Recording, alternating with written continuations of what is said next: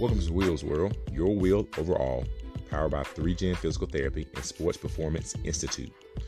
Every week we'll be coming to you with this podcast addressing current events, sports, and mental health. We hope that you sit down with us and listen to the show and maybe you take some useful information from it. And I hope you're having a blessed one.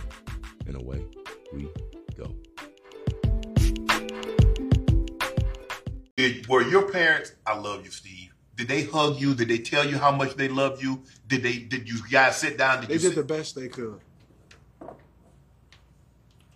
There are times when I walk down the hallway after my wife is reading my boys, my youngest, a book, and I go in there and I kiss him. The father's walking down the hallway, but the son is a little broken. Right.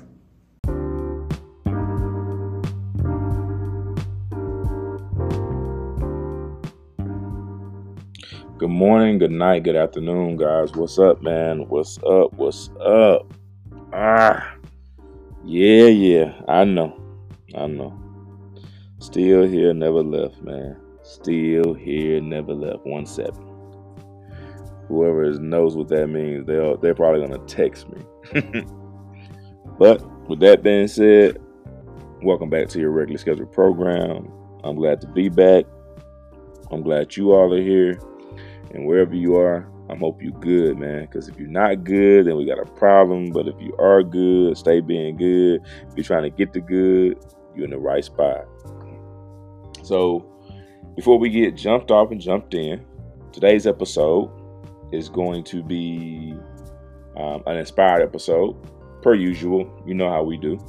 But before we get started, everybody, man, click, like, share, thumbs up. Beam it up to Scotty, whatever you got going on, man, like, go do that. Because this time around, we're back, we revamped, we rebranded, and we're excited. So, let's go ahead and press play. Let's get it going. So, today's episode, man, we're going to be discussing traumas, right? And the reason I wanted to just talk about traumas is because I think that a lot of us maybe have those or not have those or deny that we have those. And it affects who we are. Some of it is accepted. Some of it is misunderstood. Some of it is not even understood. Some of it actually is brash, right? And some of it is causes us to, have barriers against people, for people. And some of it is why we are who we are and why we have made it to this point in our life the way we made it. So we're going to hit 3 pieces of this, right? We're going to talk about the good, the bad, the real. That's literally how it's going to break down. The good of your past traumas getting you to where you are, the bad, and the real. So the title is Not Allowing Past Traumas to Determine Your Future. And I say not, but it should be just allowing past traumas. But that's besides the point. So the first piece, the good. I really believe that in life, adversity is necessary. I even think that being a little bit weird or different or out there is necessary. I also believe that some of the people that we meet who are genuine people, who have a certain type of energy, you can really feel the energy. And a lot of that energy comes from certain experiences, right? So let's talk about the good of traumas that affect life. Some of your greatest athletes come from traumatic situations, and they've internalized that to become who they are. Does that mean they're a good person? No. Does it mean they're a bad person? No. But it means that they are successful in what they're actually pursuing, right?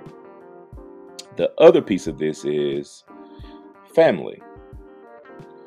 The good things that come from traumas that allow you to be a part of a better future for your family could be maybe you're trying to change the wealth issue. Maybe you understand your actual role in your family architecture. Maybe you really, really, really, really are the person that can actually ascend, right? And you've heard me say ascend a lot, in my previous podcast. But ascend something, do something new, try something, go a different path, move a different way. Because truth be told, people are paying attention, and it can forever affect your family. Good, right? And your relationships. I say relationships because that could be marriage, that could be significant other, that could be friendships, but your relationships are actually kind of sort of made within that. Don't you know that your past trauma can decide who your friends are? Let's say you're somebody who was traumatized with abandonment. Loyalty to you is utmost, most likely, right? So the most loyal friends you have are going to be the people you are going to gravitate to and be your friends forever, most likely. The friends that you have that are not, quote unquote, loyal are going to be out of your circle. But at the same time, the loyal friend you have, right, that loyal friend right there could be literally a totally walking contradiction. But when you call them, they're there, they're consistent with being there, you can always depend upon them. But that's the good in the fact that loyalty is what you value. Although it can affect your decisions, which leads to the second piece of this talk, which is the bad. I would be very remiss if I don't mention that who I am, I believe that a piece of what I am, I'm the bad guy to a lot of people. But I feel like, I'm a good person, right? But I do feel like I'm the bad guy. And the reason for that is because of my decisions. It's how I look life, believe in life, go life. I don't really walk by the beat of anybody else's drum. I will allow my family and my people around me to be whoever they want to be. And I don't have a judgment of that. I could care less. The only thing I care about is you being solid for the people you love. And that's it. And they have to love you or hate you in that moment. And that's the bad, right? The things you experience, the traumas you experience, the things that make your life the way it is can be literally bad for everyone else as well as yourself, or it can be bad for everyone else except you. And it doesn't mean it's good for you though, right?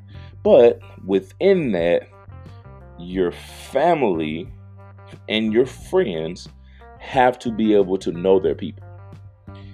People who know me know that I'm going to be me all the time, pretty much all the time. I love my people I love. I'm appreciative. I'm passionate. I'm flawed. I'm also a doer. I'm a risk taker. I'm a believer in my own ability. I'm a loner when it comes to a lot of things, which in short makes my bad of my trauma a problem for a lot of people, but can be a problem for me when it comes to things I bump into, whether that's in bosses, fellow co-workers, whether that's any particular thing that's new, different, that meets me and says, wow, he's really like a lot, not verbally a lot, but man, like the energy is just a lot. And I will always say this to them. I think that in this jungle of life, we have stripes like a tiger or a zebra, and those stripes are earned. And as life progresses, you got to hope that the bad doesn't keep you away from your blessing, as well as the people who need to find you. And if it does, that leads me to my last piece, the real. Being accountable for yourself, right? Being accountable for yourself. That's a very hard lesson, task. Super hard. Almost so hard that it can be scary. Because being accountable for yourself is being able to stand on your square, take what comes based on your decisions and the judgments that follows and the criticism that follows, and being able to be okay with what occurs out of it. But you have to be accountable for yourself. People don't have to appreciate it, understand it, like it, but you have to be accountable for yourself. And hopefully within that, people know that you were not shooting for them.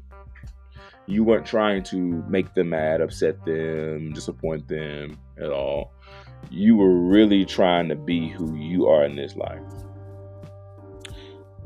I had a conversation with one of my actual clients about a month ago. Very amazing reveal of character. Never knew that her life experience was so traumatic that for her to be standing in front of me as a client was really not supposed to be a thing.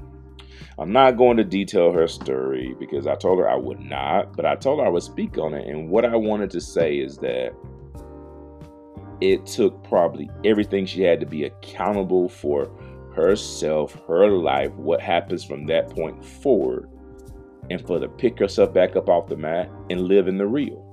The real is you're a survivor. You survived. And nobody will give you credit for that. And if they do they really give you credit, or they give you permission to be able to say, I'm a survivor? But you're a survivor.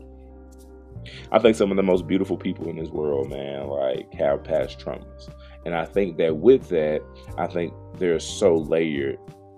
And I hope you get to see them in their real. Man, I really, really enjoyed today's episode back. You know how I do, guys. I fly in, I fly out, right? Real quick and easy. Just like a layup line. We don't need any extra pushes or fouls. Just want to get this thing in and up and out. But man, I'm glad to be back. I'm really glad.